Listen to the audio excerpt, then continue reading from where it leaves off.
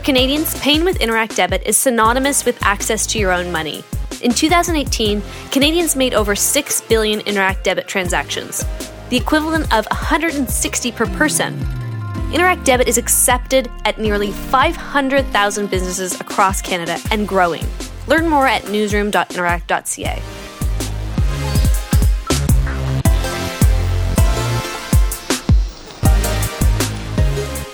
Hey everyone, it's Friday, July 26th. I've got the regulars here, Shannon, Proudfoot of Maclean's and David Reevely of the Canadian Press. Hi to you both. Hi. How's your week going? Great. Great. Really, yeah, I mean, it's just about the last week of July. There's news. There's actually There's news. stuff going on. But the world not is too much interesting. news. There's the right helping of news. Yes, that's right. Good. Good. How are the kids? Good. Yes, they're good. Camps? Summer camp for my oldest. My little dude's still in daycare. It's good. Actually, we have Grandma and Grandpa arriving this weekend for a week of childcare, so God bless the grandparents. Good. Yeah. Okay, we'll get right into it. Prime Minister Justin Trudeau's former right-hand man, Gerald Butts, is back in the picture, at least temporarily. News broke this week that he's joined the Liberals' campaign team in advance of the upcoming federal election. Butts resigned from his post as principal secretary earlier this year due to the ongoing SNC-Lavalin controversy. Shortly thereafter, he joined the consulting firm Eurasia Group. Opposition MPs have come out criticizing the decision and sort of poking fun at the whole ordeal of it, calling his decision to resign in the first place a bit phony.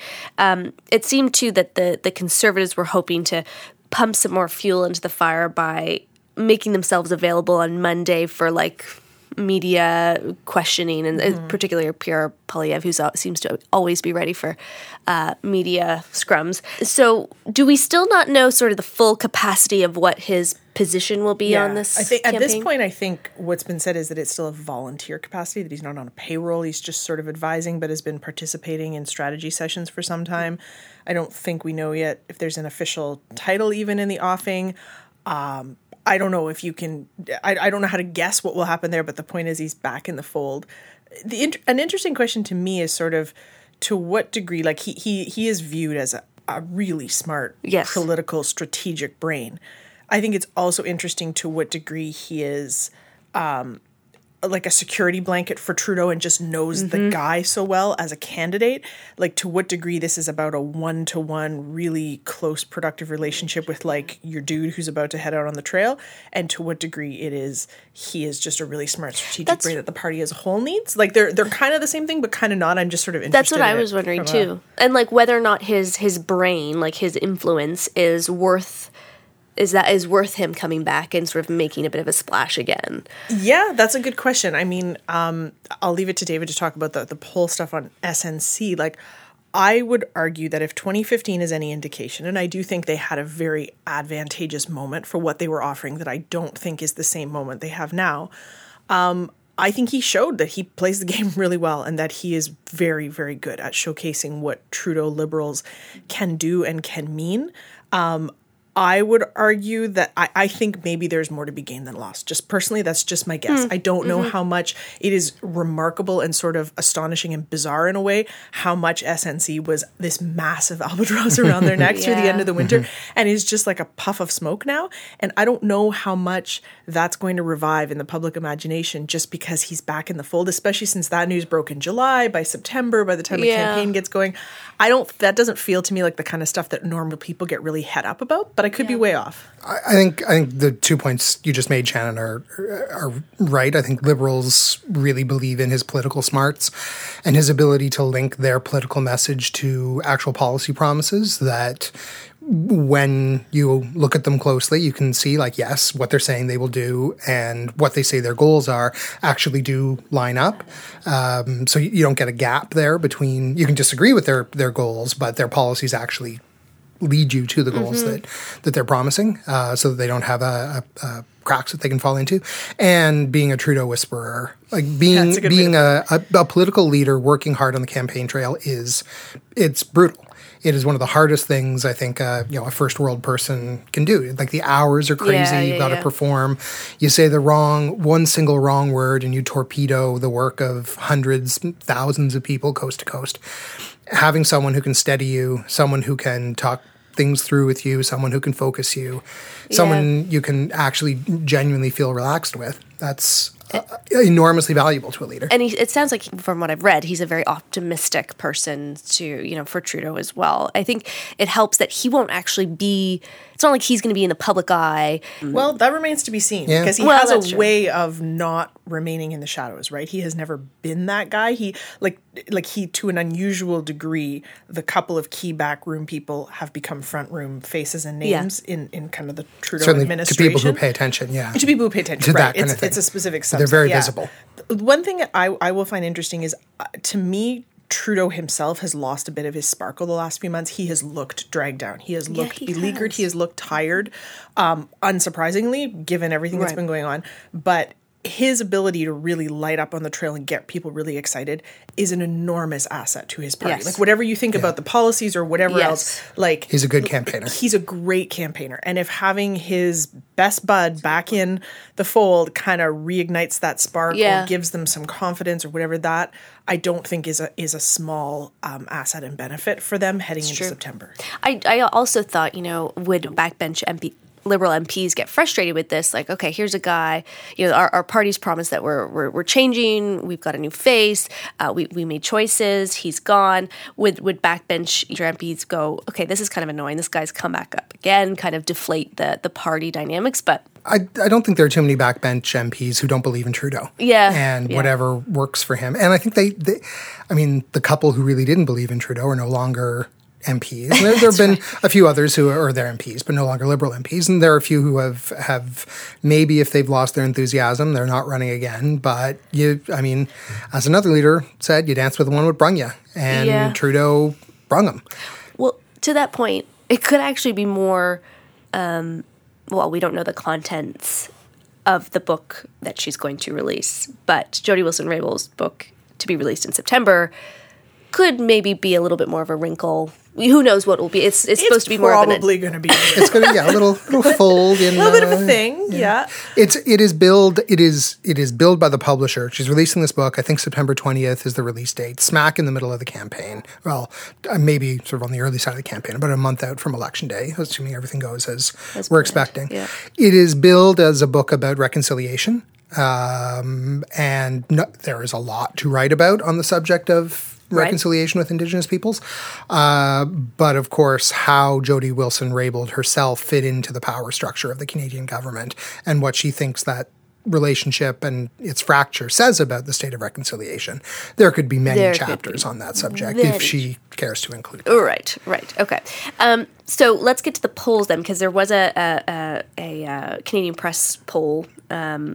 Leger did it for us. Right. Yep. Conducted, and it was out this morning, I read. So sort of saying that the SNC dark cloud has been lifted to some degree. The Liberals still fall behind the Conservatives just by a few points, but they're up from where they were a couple months ago. And that's this poll that Leger did for Canadian Press is broadly consistent, I think, with several other polls that we've seen recently, that generally show the Conservatives ahead by a couple of points, but only a couple of points as opposed to 6, 8, more than that. Numbers that had Conservatives feeling really pleased. This poll shows much more of a fight. Yeah. And if you look at the regional breakdowns as well, the Tories can be ahead by a couple of points, but they stack up massive support, especially in Alberta and Saskatchewan, somewhat in Manitoba.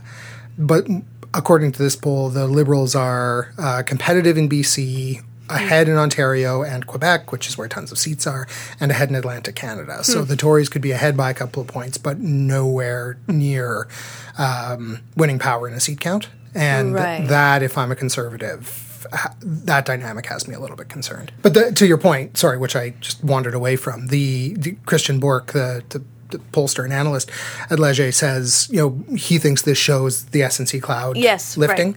That, it is kind of that scandal, and it was a scandal, and it went on and on and on, but it kind of has done the damage that it's going to do. Yep. And people who really lost faith in the Liberals over it, over it. But it's not continuing to harm them. Right. That makes sense. I'm sort of curious whether, because the sort of trajectory we've seen for the Liberals, I think going back about 2 or 3 months, if I have the right timeline, is this sort of bottoming out and then just the boomerang starting to curve back up again. I'm interested in to what degree the Liberals pulled this back out of the fire and to what degree the Conservatives may have lost an opportunity, because it's not clear to me yet from what we're seeing in the polls whether it's just people kind of forgiving and letting go of the SNC thing or whatever's happening and people are drifting back to the Liberal fold, or for whatever reason the Tories and Scheer are just not getting traction, not seeming like an appealing option. I haven't yet had a sense of which side of that equation is more relevant here. Personally, I think it's probably a bit of both. Yeah, the intelligent answer is little a, little b. Little a, little b. Let's be unnecessarily reductive here. That is the way I prefer to operate. I'm beige. I'm gray. Yeah. One of the other questions, well, two questions in the poll said, do the Liberals deserve another term? I think it was a bare majority, maybe a large plurality, but approximately 50% of people said no, they don't. Huh.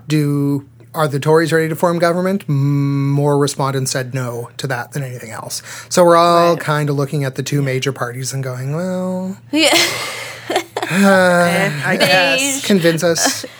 Okay, we'll move on. So we saw this one coming. Boris Johnson, or BoJo, as he's commonly referred to, was sworn in as Britain's next Prime Minister on Wednesday, succeeding Theresa May, who failed to deliver on Britain's exit from the European Union, which was sort of the main impetus for her replacement.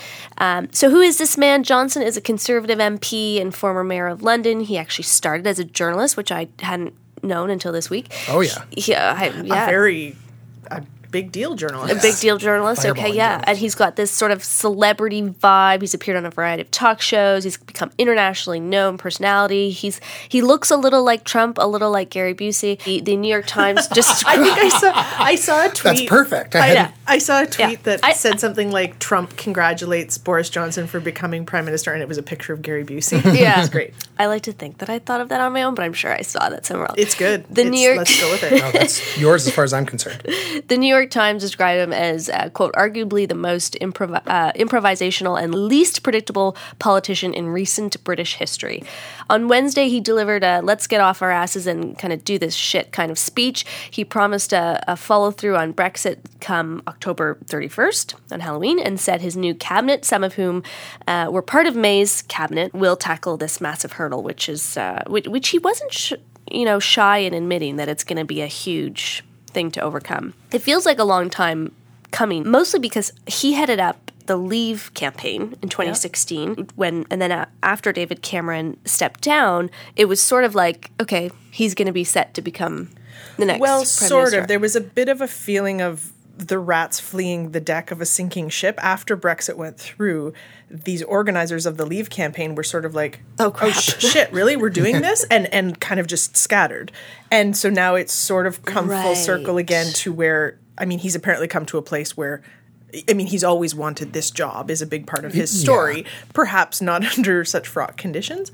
Because at one point, wasn't he saying, like, I'm not fit for this job? Yeah, he has at various times said, but he also has, this is his very bombastic person. I think he was on like a late night U.S. show a few years ago where he just sort of dismissed out of hand the idea that he wanted to be prime minister or ever could. But that's part of his brand, right? That's part of his sort of shambolic put-on personality. No, me? No, surely. So, no.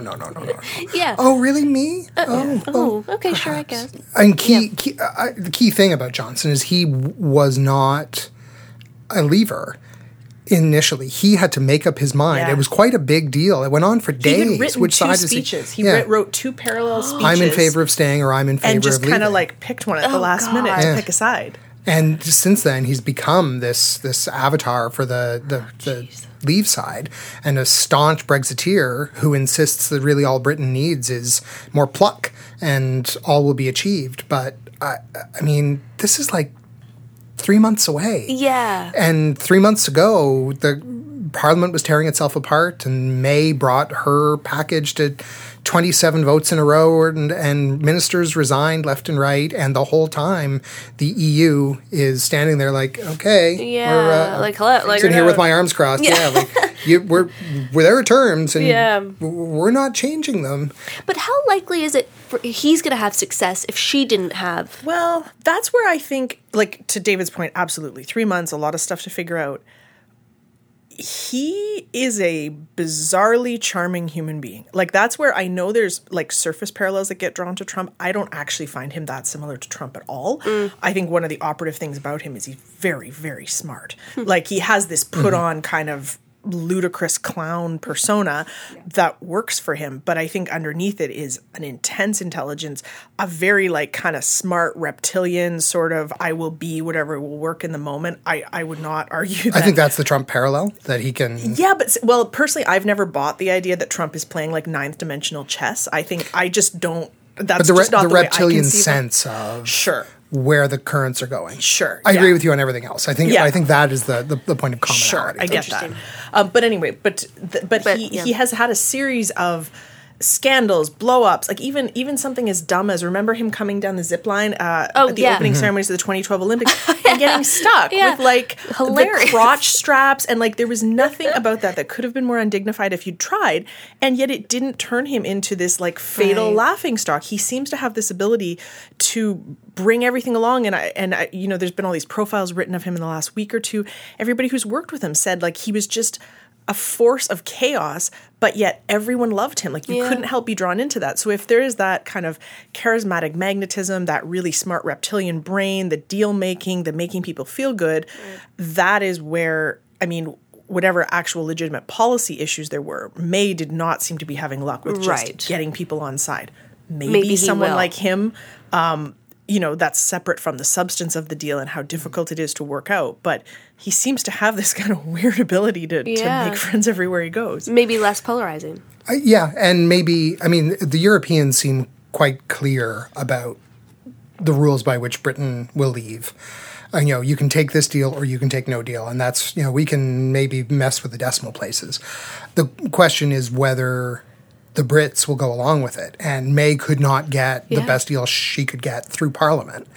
Conceivably, Johnson could get a deal through Parliament. I don't know that anything about the fundamentals has changed in the relationship between the UK and the European Union, but maybe he can do things domestically that she couldn't do. There are still huge things that need to be worked out. I mean, he's no magic ability. He's also been pretty pugnacious, right, about saying we'll go with no deal if we have to. So I guess he's sort of trying to call the ultimatum a bit, or like sort of call the game of chicken. Yeah. But that's a game of chicken. Sorry, but I mean, no deal is terrible for Britain. Yeah. It's not great for the EU, but it's way worse for Britain.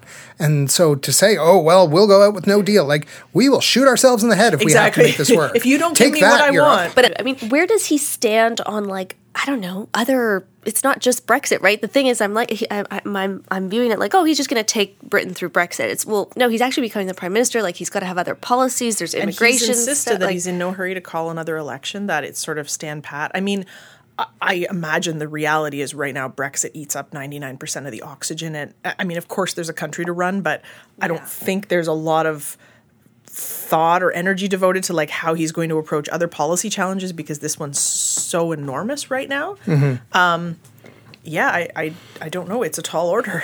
Yeah, I mean, he's a sort of conservative by class, you know, just raised wealthy, went to all the good schools and that sort of thing. He's an urban kind of a guy. He was the mayor of London. Yeah. He pushed through huge bike infrastructure, was not afraid to be seen looking like a bit of a doof, riding his bike and with a helmet and all that straw-colored hair sticking out from underneath.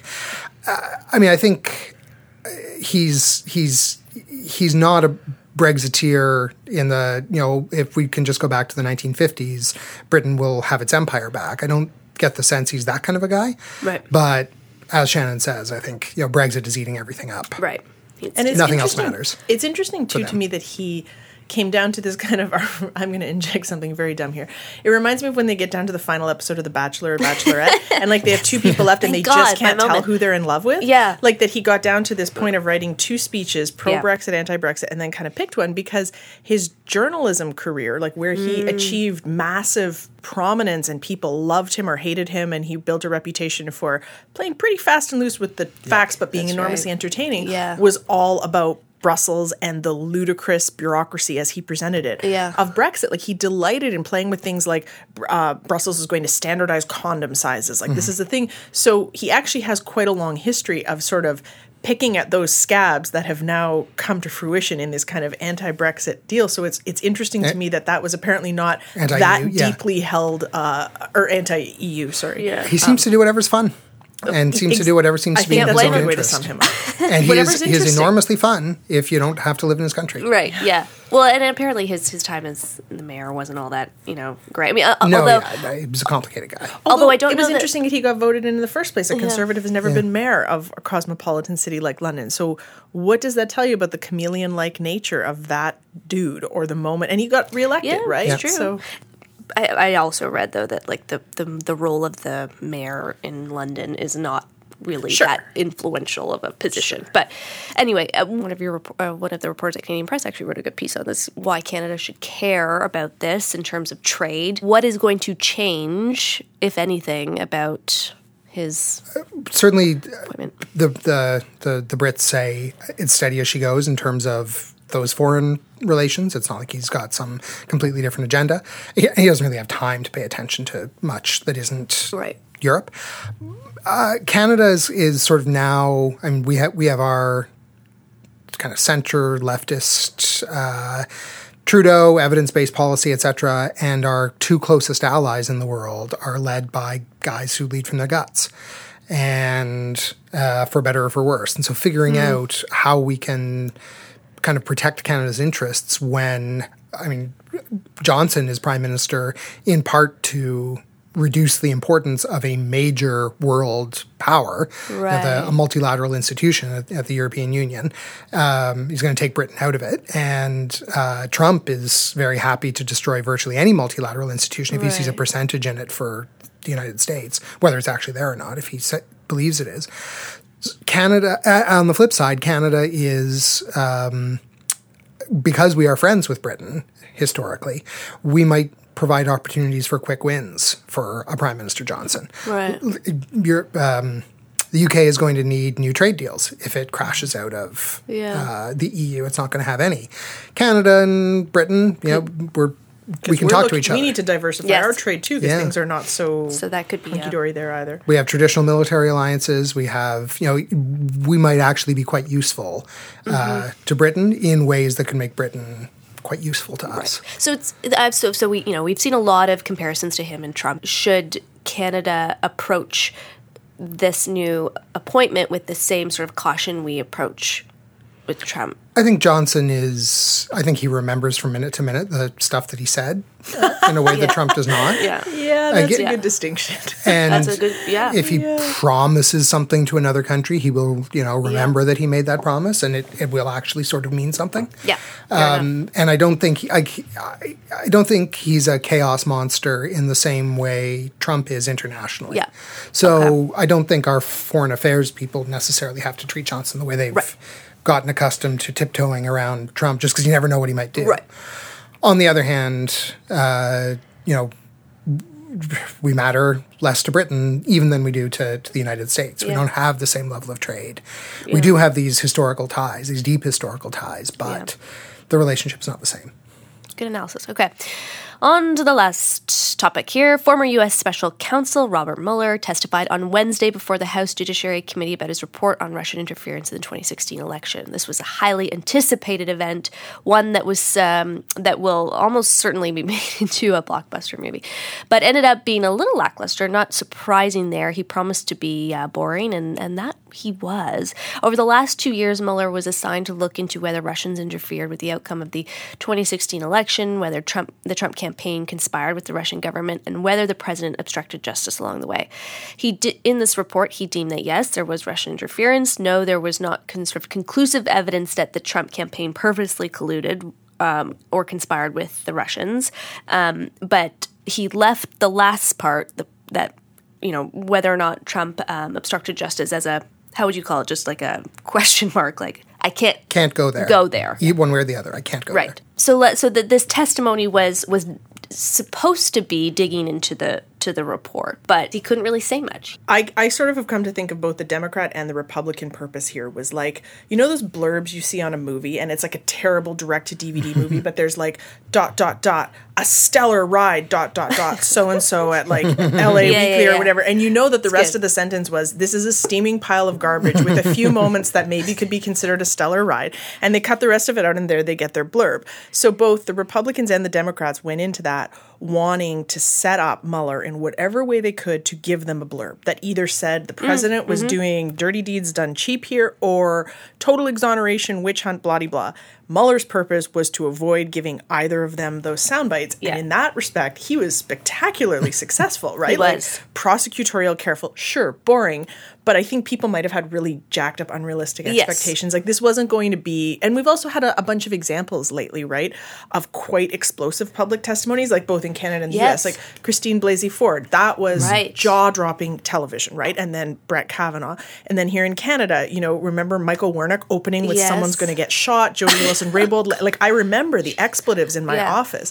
So we've kind of been conditioned to expect this, like, boom, like season ender, and that's just not what this was meant to be. So in that sense, I guess, and we can sort of pick apart the finer points of like whether the Democrats or the Republicans came up more short in what they were trying to accomplish politically here, but Mueller seemed to be doing a pretty deft job of kind of parrying the attacks to me. Yeah. And as he said, just after his report was released in that very brief, if it wasn't really a press conference, just a speech, you know, my report is my testimony. That's what I have to say. It is 400 pages long.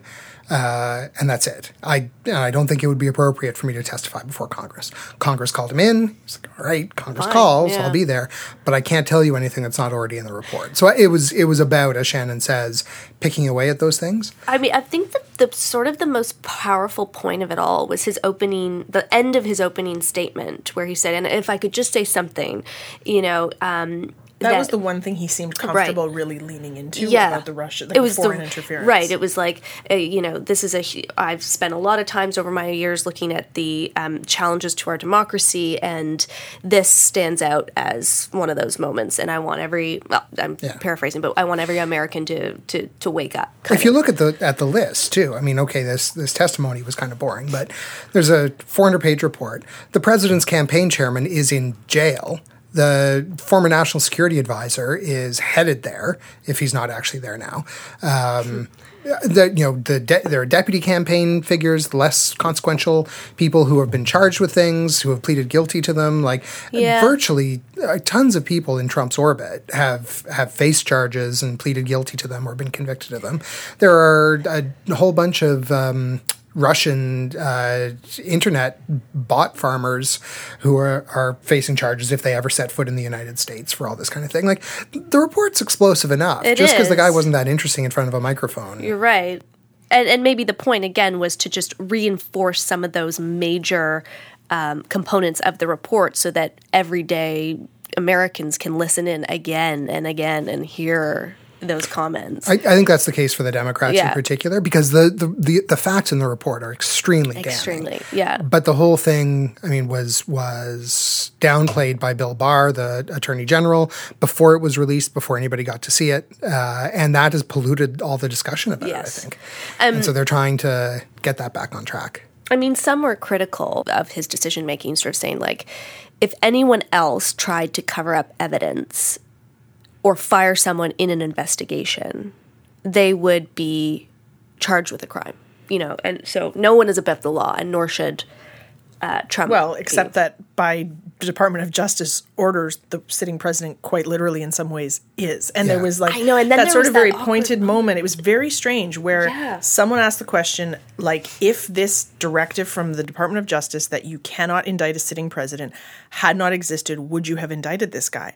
And Mueller answered in some way in the affirmative, which was like kind of the dun-dun-dun of the day, because the kind of mechanics of the report, like we were kind of talking about it a bit earlier, about the I can't go there on culpability, was quite subtle, right? It was a really delicate kind of back and forth legal thing. Like, because you can't indict a sitting president, he could not have a chance to defend himself in court against any accusations. Therefore, I cannot make accusations in this report that would be unfair, but I'm also not saying there are no accusations to be made. Like, that's quite a lot of subtle little leaps.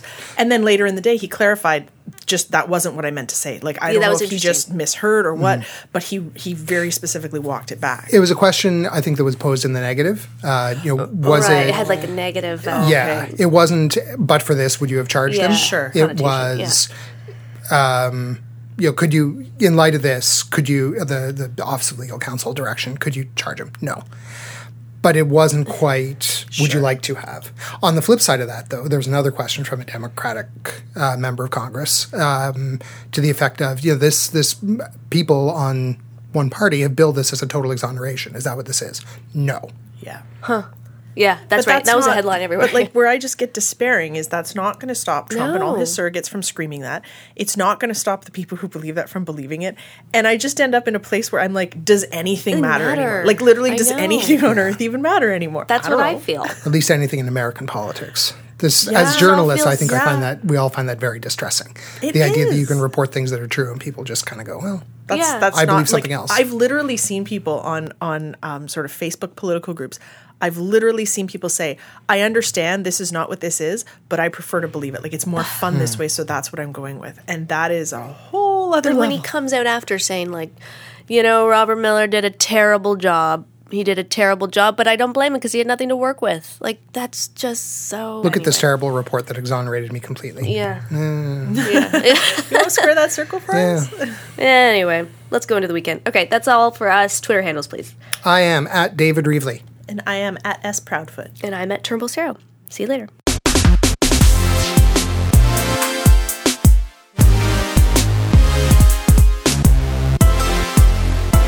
Fast, safe, and reliable. Interac e-Transfer is one of the best ways to send, request, and receive money. In fact, Canadians used the service to complete 371 million transactions in 2018. That's nearly 11 times the population of Canada. Learn more at newsroom.interac.ca.